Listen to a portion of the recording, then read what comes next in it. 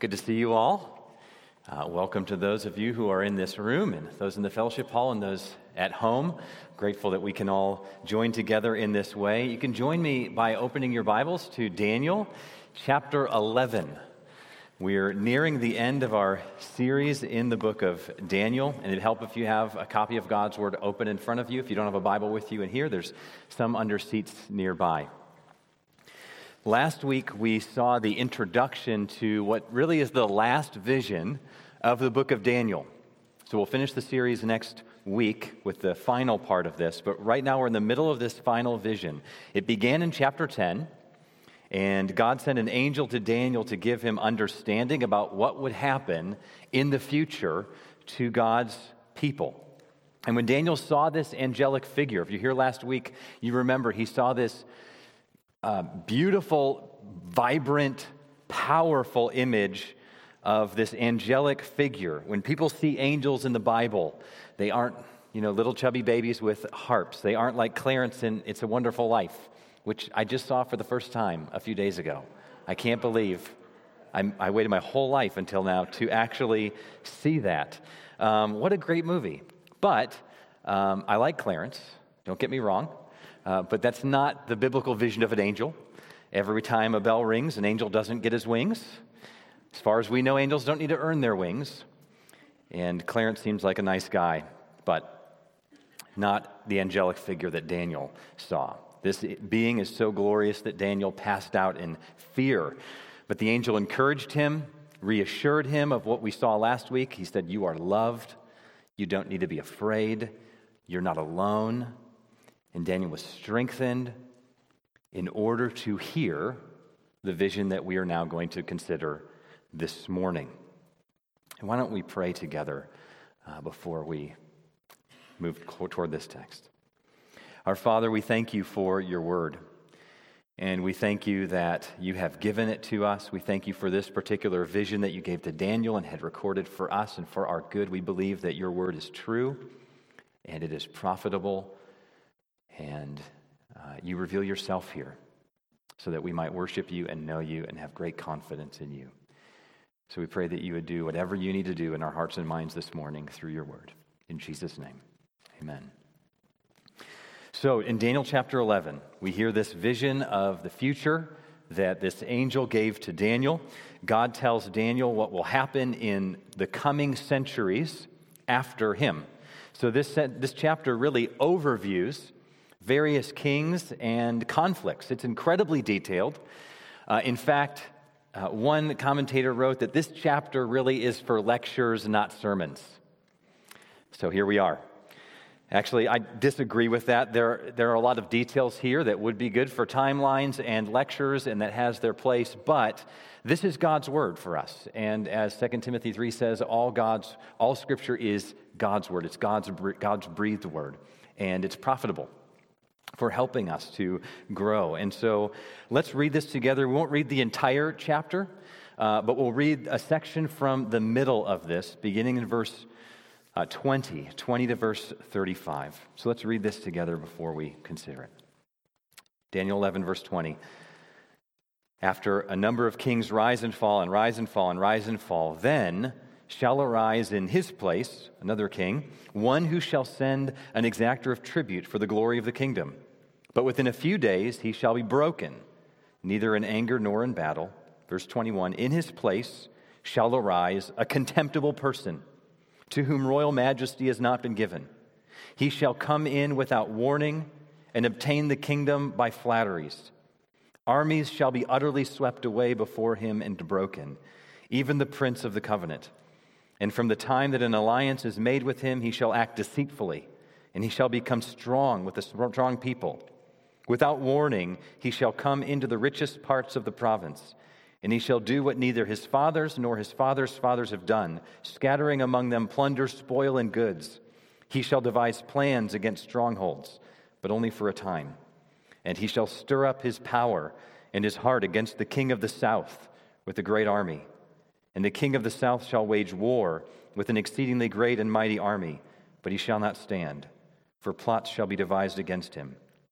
Even those who eat his food shall break him. His army shall be swept away, and many shall fall down slain. And as for the two kings, their hearts shall be bent on doing evil. They shall speak lies at the same table, but to no avail, for the end is yet to be at the appointed time. And he shall return to his land with great wealth, but his heart shall be set against the holy covenant, and he shall work his will and return to his own land. Verse 29, and at the time appointed, he shall return, and this king shall come into the south. But it shall not be this time as it was before. For the ships of Kittim shall come against him, and he shall be afraid and withdraw, and shall turn back and be enraged and take action against the holy covenant. He shall turn back and pay attention to those who forsake the holy covenant. Forces from him shall appear and profane the temple and fortress, and shall take away the regular burnt offering. And they shall set up the abomination that makes desolate. He shall seduce with flattery those who violate the covenant, but the people who know their God shall stand firm and take action. And the wise among the people shall make many understand, though for some days they shall stumble by sword and by flame, by captivity and plunder. When they stumble, they shall receive a little help, and many shall join themselves to them with flattery, and some of the wise shall stumble, so that they may be refined, purified, and made white until the time of the end, for it still awaits the appointed time. Then it continues. Well, this is overviewing a lot of history, and we jump down in the middle of this. So for some of you who love history, this will be encouraging and exciting to you and intriguing. For those of you who don't, it's important that we recognize history is important, and we'll see that this morning. And so if you're kids, if you're with us here and you're going to draw something, or you have a paper and something to color with or draw with, I'd love to see what you end up drawing. So I encourage you to draw what you hear this morning. And what we're going to do is focus on the main themes here. And here's what we see. There's going to be centuries of conflict that will build up to a climactic persecution of God's people. But in the end, God will deliver and raise his people. So though hardship is coming, God is in control, and he'll deliver us in the end. And so the purpose of this chapter, the whole chapter in the part we just read, is to prepare God's people for conflict and hardship that's coming in the world and will be directed toward them in many ways, and to give them hope in the coming resurrection. So really, as we step back and consider the message of this chapter, we're reminded that Jesus really gives two messages. One message is, come to me and find rest, right? Come and rest in me. And the other message is, go and suffer for me. And we need to embrace both of those messages. And this chapter focuses mainly on the latter. As we come and find rest in Jesus, we're also to go and suffer for him and endure suffering faithfully. And so this chapter mainly focuses on that. So here's what we see. Let's just answer two questions. What should we expect as God's people, and how do we endure? So what do we expect is the first question. And that's really what Daniel's wondering. He's seen several visions of the future by now, and he's confused and concerned about this. We saw last week that he was praying and fasting and seeking to understand. Likely part of that is to understand what these visions that he's received are all about, what is going to happen in the future. And now the angel is going to give him more details about what God's people can expect. And the short answer is they can expect more suffering for a long time. Now, before we look at the details, it may help us to remember the big picture we've seen in Daniel. The first vision we saw was in Daniel chapter 7, and it was this big picture overview of history. Daniel saw 4 beasts. Each represented 4 kingdoms, and the 4 kingdoms were the kingdom of Babylon, which is the one that Daniel had lived in during the time of the vision. Then the next kingdom, the next beast represented the kingdom of the Medo-Persians, where Daniel is living within at this time. The next kingdom after that is the kingdom of the Greeks, and then the Roman Empire. And then after those 4 kingdoms would come the kingdom of God. Son of Man, Jesus, would come and bring God's kingdom. And we know that he has come. When he came, he proclaimed the kingdom of God is at hand, and through his life and his death for our sins and his resurrection, he has established the kingdom, and he's reigning over all things right now. And we're waiting for him now to return and fully establish his kingdom.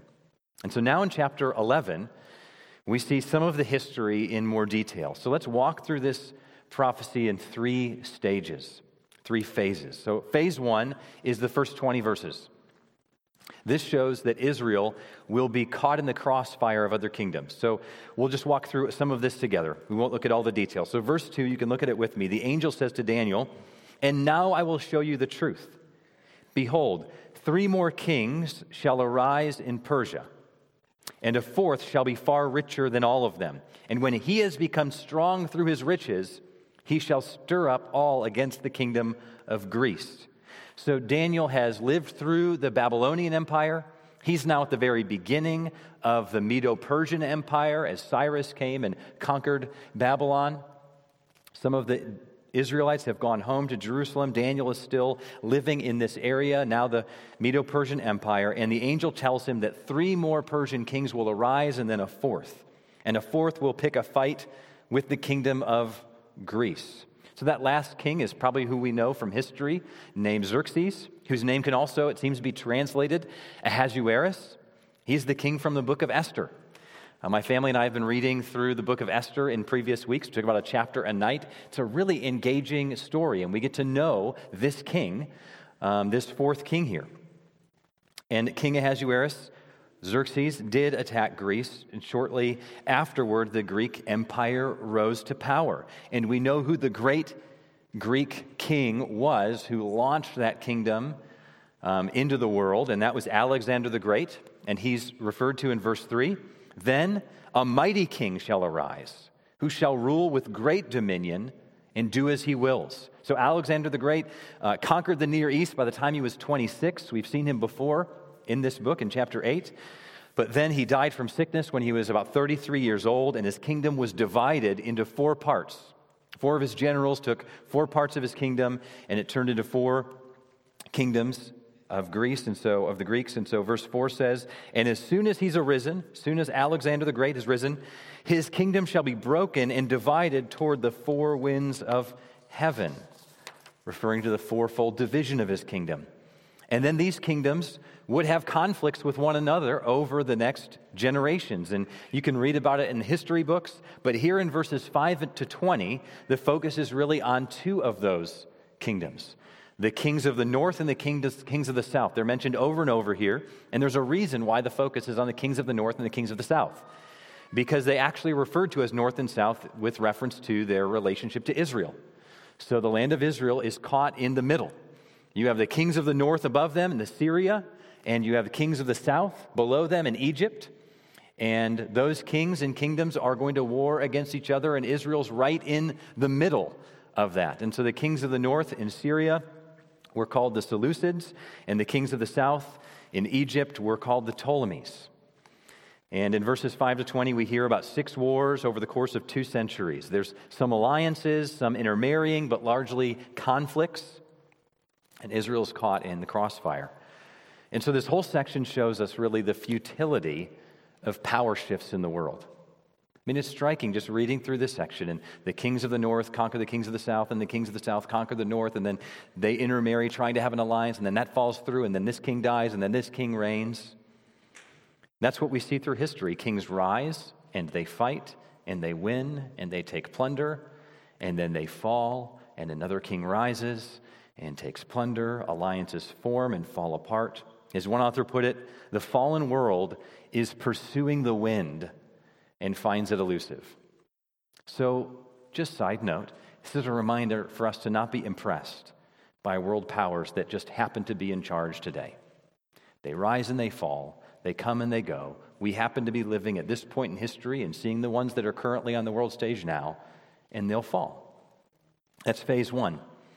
The suffering of God's people from the 6th to the 2nd century BC. And now phase 2 shows that their suffering will become intensified.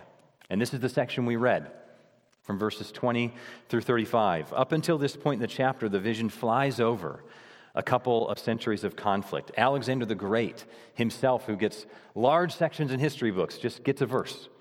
But now the narrative slows down and focuses on one ruler who doesn't get a lot of attention in history, but gets a lot of attention here. And he is called a contemptible person, and we know him as Antiochus IV or Antiochus Epiphanes. We focused on him as well a few weeks ago because he was mentioned in chapter 8, and this is giving more detail. He reigned in the 2nd century BC. So look at verses 21 and 22 with me. In his place shall arise a contemptible person, referring to Antiochus Epiphanes, to whom royal majesty has not been given. He shall come in without warning and obtain the kingdom by flatteries.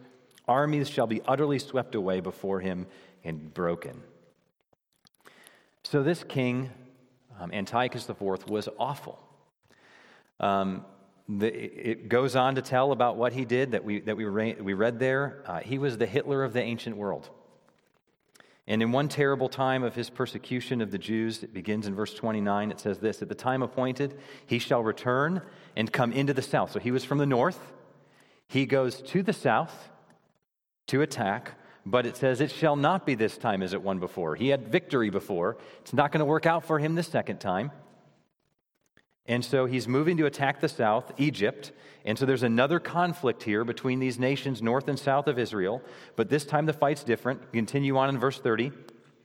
Because for the ships of Kittim shall come against him, and he shall be afraid and withdraw. So this refers to the Romans who did come to attack Antiochus IV as he was going down to attack Egypt. And he did get afraid and he started to withdraw. And so he is angry and he's enraged. And what land does he have to go through to get back to the north? Right, he has to go through Israel. And he takes out his anger on them. And he leaves destruction in his way. So keep reading in verse 30. And he shall turn back and be enraged and take action against the holy covenant. So that the people of God here, Israel, he shall turn back and pay attention to those who forsake the holy covenant. Forces from him shall appear and profane the temple and fortress, and shall take away the regular burnt offering, the sacrifices. And they shall set up the abomination that makes desolate. He shall seduce with flattery those who violate the covenant. So he'll seduce with flattery those who are willing to forsake God in the covenant and join with him. But the people who know their God shall stand firm and take action. So what we learn more about what happened in other historical records. We won't go into it here, but in short, Antiochus hated the Jewish people. He wanted them to be Hellenized or to become more Greek in their culture and religion, and they resisted. He killed tens of thousands of them in horrible ways. He said, if you are caught with a copy of the Scriptures, you are killed. If you circumcise your child, right, giving them the mark of the covenant, you're killed. If you observe the Sabbath day, you're killed. He went into the temple and set up an altar to Zeus, and he sacrificed pigs in there. That's what's being referred to here. We saw a few weeks ago this abomination that causes desolation, right? So this abomination in the temple that caused it to be desolate. And sacrifices, idolatry, and a pig sacrificed in there. So that's phase 2. Israel is to expect in the coming centuries, Daniel is told, not only this first phase of suffering as they're caught in the crossfires of other nations, but a period of intense suffering. In this period that's less than a decade long, at the hands of Antiochus. And now there's a third phase of suffering.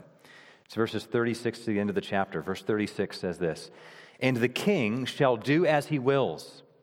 He shall exalt himself and magnify himself above every god, and shall speak astonishing things against the God of gods.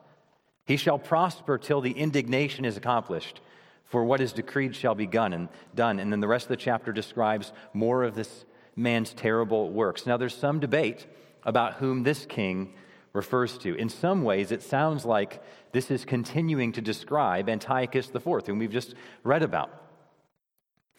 But in other ways, this sounds like it goes far beyond him. It seems like it's describing some future ruler that will be like him, but worse. So it seems like this is more like an Antiochus 2.0 that's going to come sometime in the future. So I agree with those who say that this section shifts to speaking about another person. Now, really, it doesn't make a difference because the point is the same either way. This is either referring to Antiochus, but in ways that are kind of exaggerated, larger than life, in order to show that Antiochus is a pattern of someone worse to come in a future kingdom, or this is just skipping right to that future kind of Antiochus 2.0 figure, and that figure is described in ways that sound just like Antiochus because they're very similar. Antiochus is a pattern.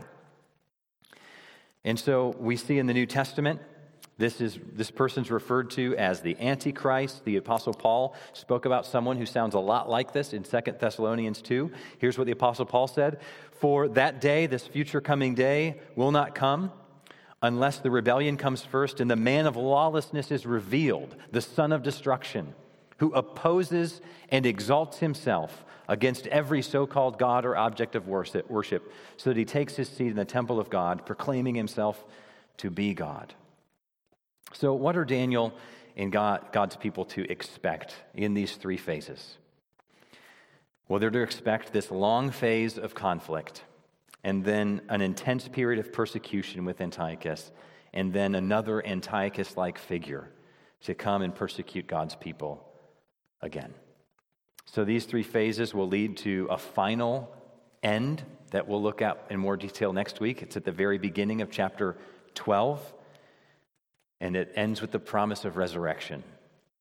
The suffering will eventually lead to the dawning of God's kingdom, or the full establishment of God's kingdom in a new creation where God's people are raised, actually all people are raised from the dead, some to everlasting life, some to everlasting shame.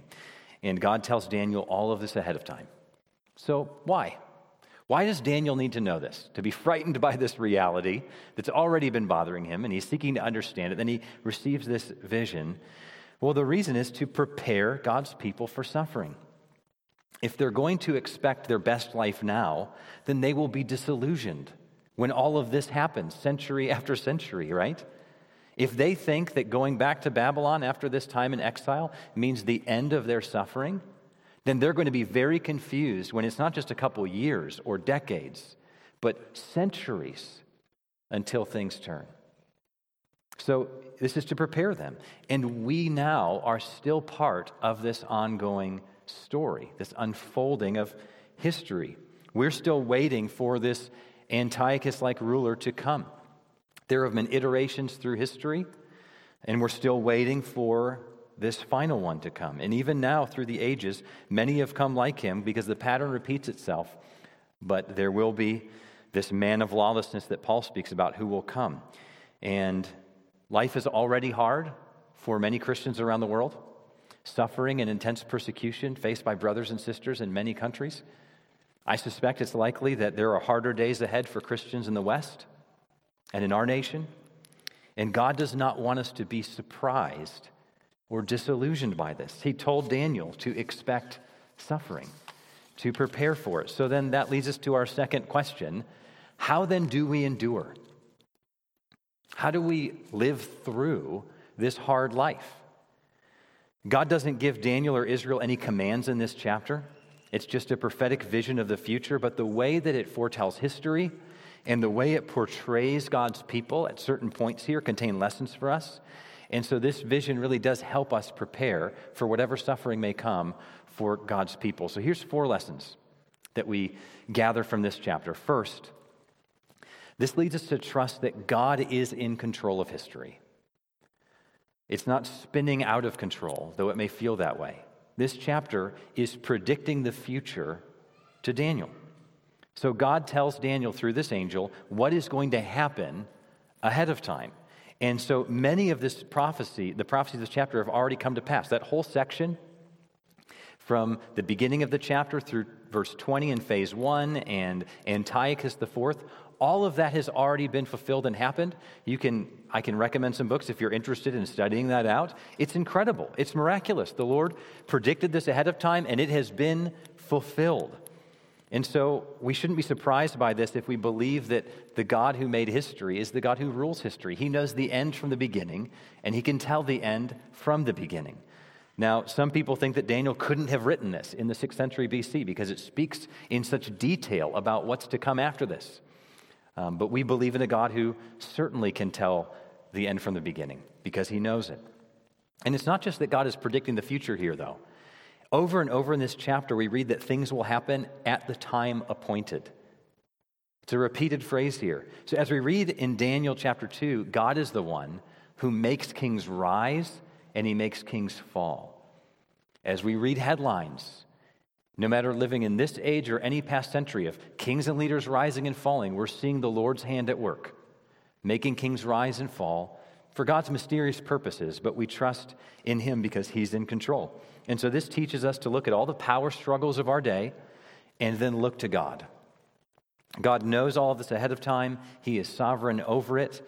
And so, with Antiochus, in that section that we looked at about him, it's not just an interesting, sad story in history.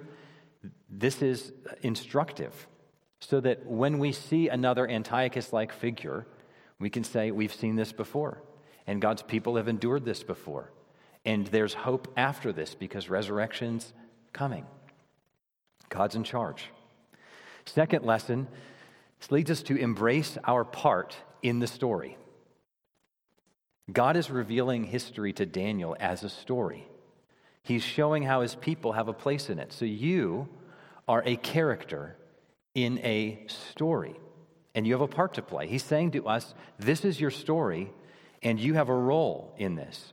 So, many of you have read or seen The Lord of the Rings.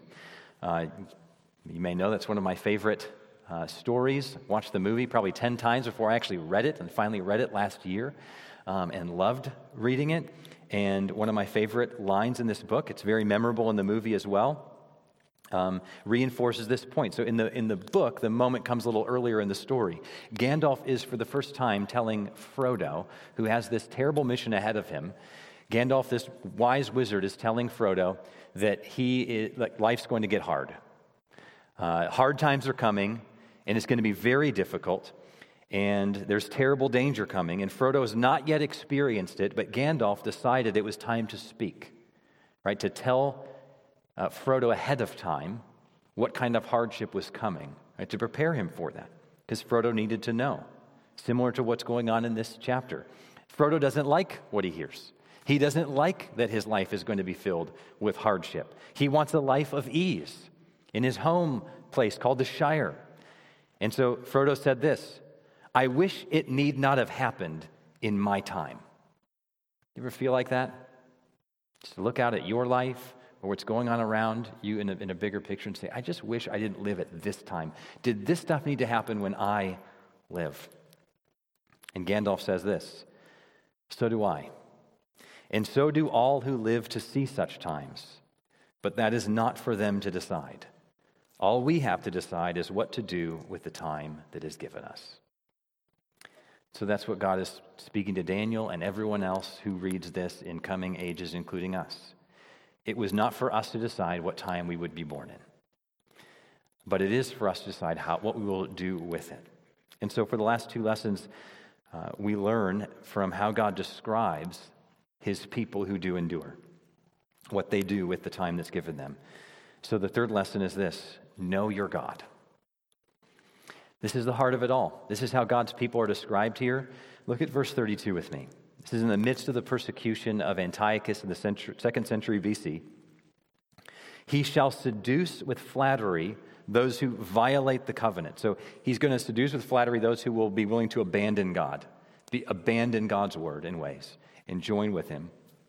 But the people who know their God shall stand firm and take action. I'm so grateful for that phrase. But the people who know their God. Not but the strong and the powerful of the world.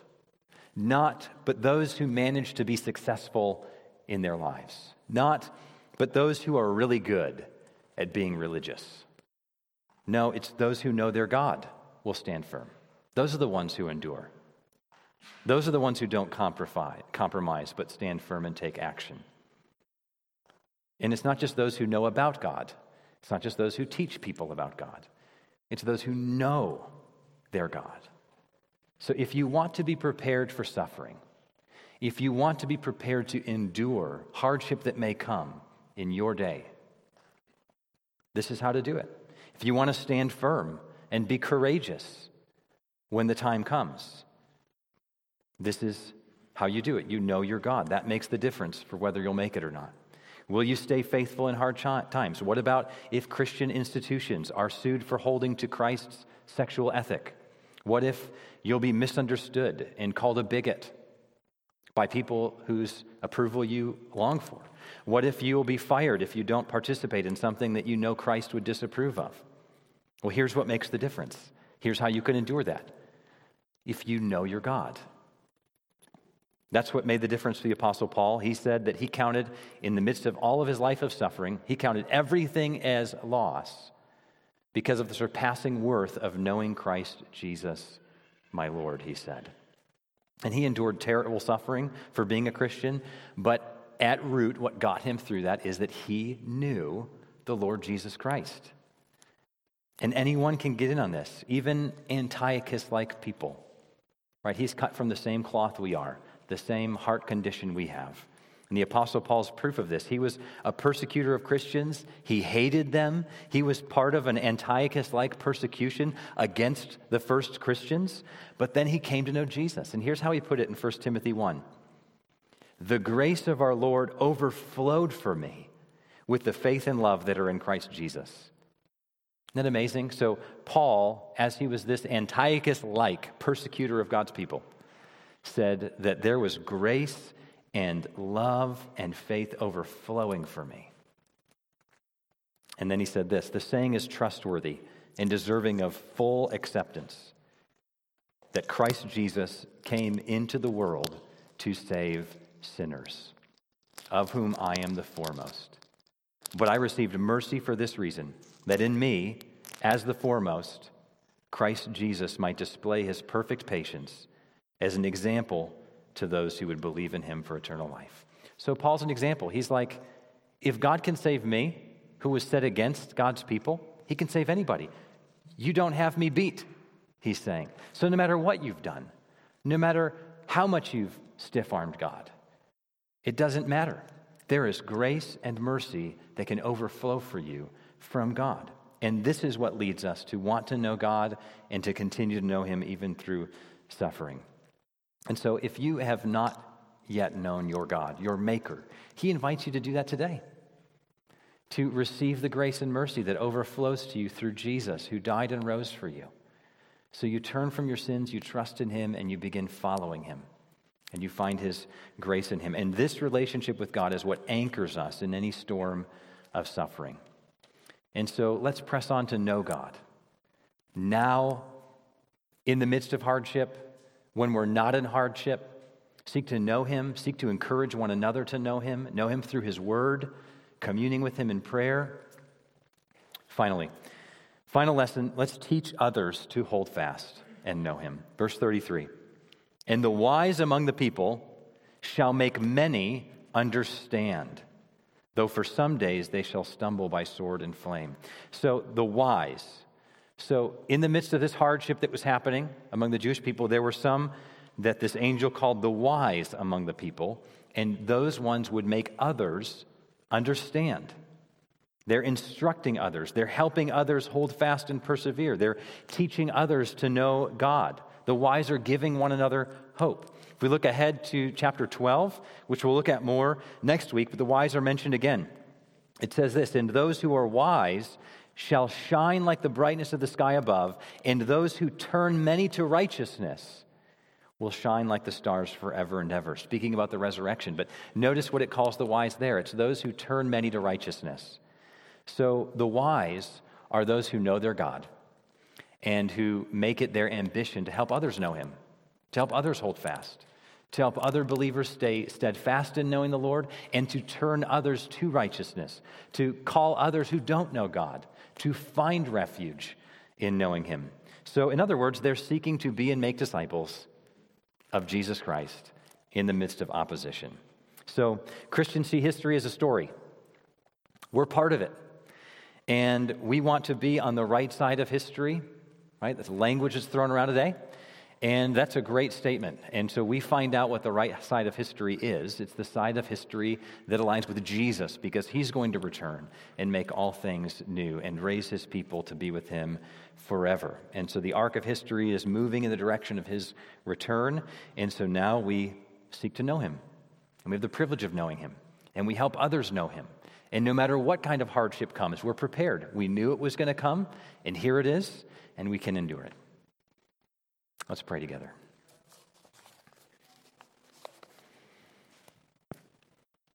Our Father, we thank you for your word. Thank you for speaking all of this before it happened to Daniel. This gives us great confidence in you.